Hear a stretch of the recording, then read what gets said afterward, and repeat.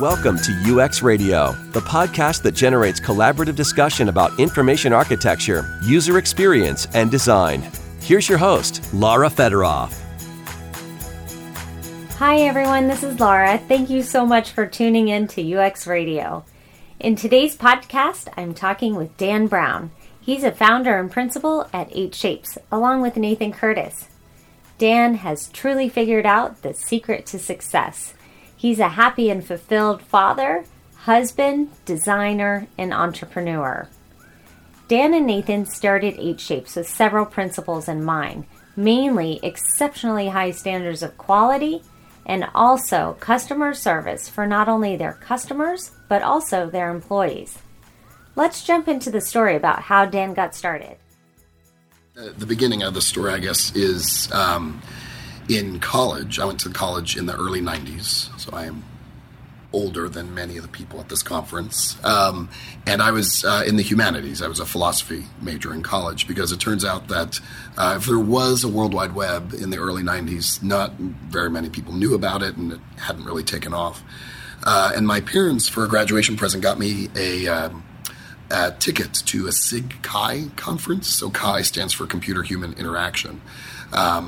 And I had gone to a SIG-Graph conference thinking that maybe I'll get involved in computer graphics. And it was fine, but it was really kind of big and flashy. But that was where I learned about computer-human interaction, this whole field about thinking about how people interact with computers. So I go to this conference, and it was like coming home. I mean, I showed up, and I just looked around, and I didn't know anybody there. But I felt like these people were thinking about and talking about the exact things that I found fascinating. In the early 90s and before, growing up with computers were a tool, a means to an end.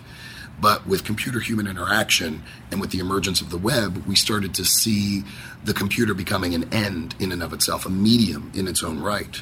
And that was not, beyond gaming, that was not something that was big. But now with the amount of consumption that we do digitally, it's even hard to conceive that the world was so analog back then. So I went to this computer-human interaction conference, and I knew this is what I had to do. This changed the way I looked at the world. After I graduated from college, it was 1994. There was a bit of a recession then, so their jobs were hard to come by. And I started dabbling in HTML and just teaching myself web stuff. And then I finally got a job working at a small book publishing company. They published technical books. And so I worked on one of the first bookstores online that sold these books that this publishing company made. And I had a bunch of other jobs.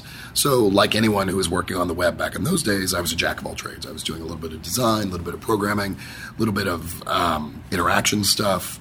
And I was really bad at most of those things, which is what happens when you are a philosophy major trying to do these things. But what I was really good at was thinking about how all those pieces fit together. And that eventually became information architecture, right? That became this idea of this underlying structure informing all of the rest of the parts of the website. When I moved to Washington, D.C. In 97, I got a job at an internet consulting firm called US Web. And it was there that I really started to focus exclusively on information architecture. And that's about as much of my origin story as I can share, I think. That's nice. That's good. I like how you said that it's the underlying structure that informs everything. I mean, we know it, but it's kind of a nice visual that it's a solid foundation for which everything flows. Yeah, I mean, it's in some ways, my belief is, and everyone's going to have a different opinion, my belief is that it's that underlying structure that's in some ways the most intangible part of the site. It informs a lot of the design decisions that we make about the interface or about the way things even look or behave on the site. But I make a decision that I'm going to classify content in a certain way, and I may never expose that classification to the people using the site, but it's an important piece of the design process for us as designers to come to an agreement. Okay, when we look at this type of content, we're going to think of it as whatever, long-form content, or when we're going to when we chunk out content or when we think about the overall flow, we're going to call it these things so that we as designers can have a meaningful conversation about it, even if that doesn't necessarily make its way into the final interface. Right. So walk us through the next step of your career. Oh, so you want the timeline. US Web became March 1st, which was awesome. And then that lasted for about a year.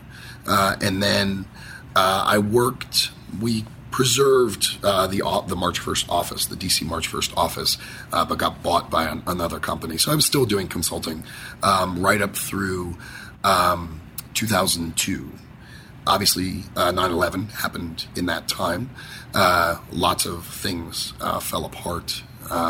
And TSA is a government agency that got stood up. And one of my colleagues ended up there, and she brought me along with her. And at TSA was a complicated and challenging chapter in my career, but I really learned a lot about big projects, how the government operates, working for a mission rather than working for, the bottom line. And it was very educational, but it wasn't a good fit. I started getting too far away from design work. So I stayed with the government, but started engaging in through different government contractors. And I worked at Postal Service for a little while, and then I worked at the FCC for a little while. And those were, again, really good steps. They allowed me to flesh out my portfolio, revisit design, get back into information architecture, but remained... but actually, in 2006, my first child was born, and the government contract that I was on didn't allow any flexibility. I've wanted to be a father my whole life, and so to have this lack of flexibility where I had to spend 40 hours a week chained to a desk in downtown DC and miss out on my son's growth and development was not acceptable to me. Right about that point, my business partner had started getting in touch, and we started forming the idea for 8 Shapes, which is the design firm that Nathan and I founded together. And when Harry was born, it was an interesting personal moment for me to think of myself as a risk-averse person, but also understand what it means to take a risk. And 8 Shapes was such an important risk for me to take. And it's really paid off in more ways than I can possibly imagine. The partnership with Nathan alone has been it's been 7 years. It's been a fantastic 7 years. And it's allowed me to be not just the father and the husband that I want to be, but the designer that I want to be, too. That's very cool. And so how do your skills complement each other with you and Nathan? That is a very complicated question. Nathan and I are in some ways very different people. But what makes a partnership work, I think, is the ways in which you're the same. We have high standards of quality. We prioritize 2 big things, the satisfaction of our customers, but also the satisfaction of our employees and the reward that they reap from participating in design projects and being given the opportunity to grow. We founded the company on a variety of principles, things like transparency, right? It's really important for us to be upfront and honest with our clients, with our employees, with each other. It's really important for me and Nathan not to ever completely divorce ourselves from the design work in and of itself. So we participate in lots of the projects that we do. All of those principles are really the common ground that we have. And I think that's what really forms the strength of the partnership, less about complementary skill sets, if that makes sense. Definitely. So I know you were talking a little bit about your card game and conflict resolution. So before we start talking about that, let's talk about a real scenario that you dealt with where you had some of those challenges and what instigated you to create this game. That's a great question. I'm going to answer both things. Okay. but with different stories. So the first book I wrote was called Communicating Design, and it's a book about documentation, the artifacts that designers create to communicate their design ideas. I would give workshops, I would talk to people about it, and what was fascinating to me was that they wanted to talk less about the artifacts and more about the conversations they had around those artifacts, which is one of the central premises of the book, the fact that an artifact is really just an excuse to have a conversation. But the real struggles they had was not in preparing the artifacts, but preparing for and engaging in those conversations. And it was really those soft skills that they became, that a lot of the people that I spoke to about it were more interested in talking about. So even as that first book was coming out, I knew this was an itch I needed to scratch. I knew I was really interested in the dynamic of a creative team. The story I like to tell in the workshop about conflict is I was working with another designer. We were working on this project where we were given a blue sky assignment, which is actually the bane of every designer's existence. You never want to work without constraints. But I took the project, we were running after it, and my colleague said, there's no way I can blue sky this. I need to lay out a better plan for how we were to do that, how we're going to attack this problem. So I said, okay, well, the client's really asking for us to come up with lots of different ideas, but if you feel strongly, and I get this, we should really lay out we should assert our process. So we create this document that describes what we think is the right approach for this. And we show up to the meeting and we present this plan. And I will never forget the tone of voice when the client says to us, I'm very disappointed. I mean, those 3 words are really hard to hear. Yeah. Even an experienced designer, you don't want to hear, I'm very disappointed. And that really got me thinking about, how do I deal with this situation? How would my colleague deal with this? How do any of us deal with that situation? We are in a client services business. We need to make sure they're happy, but also preserve the integrity of our approach and our process. And I'm not going to say that that's the one incident that precipitated all of this, but it is one among many incidents and situations that we all face literally every day in our work. The impetus for thinking about this stuff was trying to give designers a meaningful tool set for dealing with these things. We each have our own style. We each have our own techniques. We each have our own biases in what in the kinds of situations that we're good at. But we're all forced to deal with these situations on a daily basis. In some of my experiences with conflict, it's interesting because you're both working towards the same goal, but then there's these different paths that veer off where someone can just hold so tightly onto the belief that they have to have this one thing or this one part of it, where the other person might not agree with that and want to go a different direction, and then you have political constraints going on during that. It's really challenging with people either you already work well with or people you kind of already know, or maybe passive aggressive or whatever. Right. There's all kinds of personalities and they all have their own agenda for their business function. So what does the card game do to help everything come together to really focus on the end goal and going there together? That's great. So one of the things that you're talking about, one of the things that I try and distinguish is this distinction between healthy and unhealthy conflict. A lot of the politics or egos that we deal with really are unhealthy conflict, because even if you resolve them, they don't move the project forward. They just make this person happy, right? Or they just soothe an ego, or they just address someone's agenda, but they don't actually move things forward. Conflict is the engine of design. That is, I believe that because great designs don't just spill out of our heads, they come from an interaction around the ideas to elaborate and create detail around those ideas.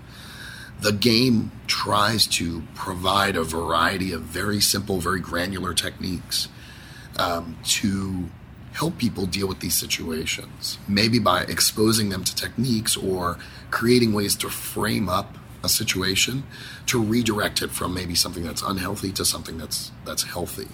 That I call these patterns, and there's In the game, there are about 36 patterns.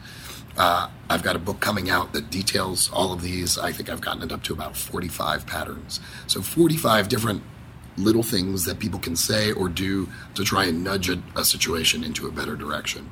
But they all really fall under 4 different categories. One is empathy or empathize, which is a way of helping someone understand that you are hearing them. Another is called involve. This is another set of patterns that really tries to draw someone into the design process. Another is called reframe. So this is a category of behaviors that asks us to use a new language to think about the situation, because maybe we're just talking at cross purposes. And the last one is redirect, right? So redirect is we're focused on the wrong things, so I'm going to use this pattern to get you to focus on the right things. And so it's really those 4 kinds of behaviors that the game tries to teach. Not necessarily teach, but help designers practice. Because I may be a great listener, but I may have trouble reframing a conversation. And so by using those patterns, I have an opportunity to try out my skills in those areas. So I'm just curious, like, how you approach a corporation or a group to play the game. No one wants to say, we have conflict, we're screwed up. You'd actually be surprised. Yeah. A lot of people are happy to admit their dysfunction. But the circumstances in which I've used the game are more workshop settings. I have been invited by a couple private firms to conduct this workshop. I do it at School of Visual Arts to help design students. I mean, this is not something that's taught in design school, right? Yes, I was a liberal arts major, but even we didn't have conflict management. We had group projects, but no one ever said, so here's how to work effectively as a group. No one teaches you how to work effectively as a group or deal with breakdowns of communication. It's just not skills that are taught. So most of my experience playing the game and using the game and hearing about other people playing the game is within the context of team building or within a design team where they realize this could be fun. This gives us an opportunity to talk shop, to talk about our own experiences in a much safer environment, one that's outside the context of a particular project or particular interaction. So maybe you could share like an example of a healthy collaboration. Sure. One of the techniques that we use, this is not a conflict management technique, but it's born out of this idea that we need to go back and forth in order to really generate meaningful design decisions. We use sketching studios, and these are a lot of designers are writing about this at the moment. But the idea here is I'm given a design problem, and I'm given a certain amount of time to sketch out my ideas on how I would solve that problem.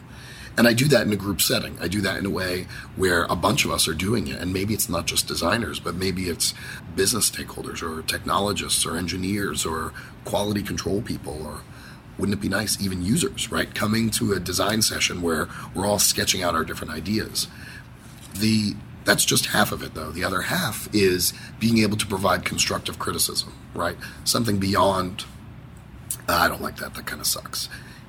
Instead, providing meaningful criticism so I can then iterate on the design. And that's really, again, even only a part of it, right? The ideal is we've all iterated and designed our own a couple times. Now let's work together as a group to collectively sketch what we think the best solution is. Maybe we're amalgamating different parts of different design ideas. Maybe we've come up with new design ideas based on stuff we've bounced off of each other. But ultimately, we're sketching as a group to get to something where we've collaborated in such a way where we all kind of validate and get behind an idea. Do we use that sketch as the final design direction? Probably not, but it gives us good insight into what our stakeholders and our colleagues are thinking is important to them. It's so refreshing when you can work with someone and not just say that sucks, but you're like, I really don't think we should do it this way because X, Y, Z, and what if we looked at it this way? And then they add, yeah, we could also do this and add this. And then you have like this superior design with two brains working as one, but you're not being offended along the way. You're just like, that's kind of how I see that healthy collaboration where you are both respectful of each other. You're not cutting each other down, but you're still being like really honest. Right. The one of the things that we try to do at 8 Shapes is cultivate a collaborative culture where people feel comfortable having those kinds of conversations with each other, to the extent that we're sort of draining all the ego out of those kinds of conversations. And it remains challenging. As effective as we are at it, it remains challenging because people still feel very passionate about the work that they do, which is great. The challenge of a design leader, any designer really, is to direct that passion in a constructive and positive way. You had mentioned being honest and being open with each other. It's clear to me as we're building this collaborative culture at 8 Shapes that there are really 4 virtues of collaboration. Transparency or openness is one of them, but there's also accountability, right? So, and ownership. So I feel a sense of ownership for the design, but I'm also accountable for the decisions that I make. Do they have it out there? No, it's being published in June. Oh, June. Okay, so you were talking about sort of the 4 virtues. There are these virtues of collaboration that kind of inform people's behaviors in here. So if they feel accountable for their work, they feel like they can take responsibility for it without fear of being punished for failure. Yes. Right? That's like you're one not approach. Fired if you screw up. Right. I mean, obviously it depends on the screw up, but I think part of transparency is also setting expectations. You know, we're working on a project that I don't feel entirely comfortable with. I'm going to give it my best shot, but I may seek additional input from you, right? So you have an understanding of kind of where I'm coming from in this. Yeah, I think it's good to be able to say, yeah, you're right, that doesn't really work well. I'm going to go back and change it based on your input. Right. So being able to sort of own up to it. Yes. Is very important. I'm just curious about the creative side of it, and you want to keep your hands in that part of it. What part of design gets you most excited? Me personally? Yes. If I'm playing to my strengths, I'm very good at that information architecture side. Specifically, taking that step back and understanding how all the pieces fit together. But for me, engineering a well-oiled machine in terms of the team working together is also incredibly satisfying. So, is that design? I don't know. But it feels like without it, design can't happen. So I guess it is, in my opinion, it's part of design.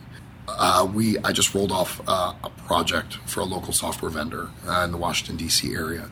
And it's a really esoteric project. Lots of weird data visualization stuff that needs to happen. Very obscure, audience. But it was incredibly satisfying because my team and I gelled really well. We had clear role definitions. And I was able to be that authority on the team of here's how all the pieces fit together.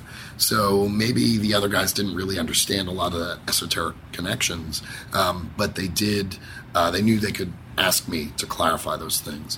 While at the same time, I didn't necessarily feel the need to own every last decision in terms of the visual design. I don't know if that answers your question, but that interaction to me was extremely satisfying. Yeah, like the vision and helping the team move in the same direction. And there are important detailed decisions that need to happen about how these things fit together, or what are the key parts of that underlying framework we were talking about before. Those are design decisions, and they're fairly detailed ones. But again, they're not necessarily the ones that get exposed in the interface. Right. So let's share with the audience when your book is coming out and where to find it. Sure. The book is called Designing Together, and the subtitle is The Collaboration and Conflict Management Handbook for Creative Professionals. It'll be everywhere June 13th, I believe. It's being published by New Writers. Great. And what about workshops? They can contact us at 8shapes.com, and if they want to do a private workshop, we can definitely talk about that. Awesome. Well, thank you for being on UX Radio. It was my pleasure. Thank you. 8 Shapes is a user experience consulting firm based in Washington, D.C. that has engaged with clients in telecommunications, media, education, health, high-tech, and other sectors. Dan has been practicing information architecture and user experience design since 1995. This episode of UX Radio is sponsored by Parallax Branding and Interactive. At Parallax Branding and Interactive, we're not your ordinary design firm. We call ourselves a branding and interactive agency, but really, we're in the business of helping our clients make a difference in people's lives. We work with clients who educate, innovate, and create positive social impact. We call it building brands with purpose.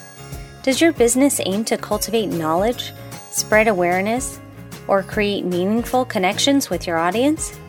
Do you need help with branding, strategy, or interactive design? Parallax Branding and Interactive can help. We live, breathe, and love design. We're exceptional listeners, strategists, marketers, and communicators. And we always deliver what we promise.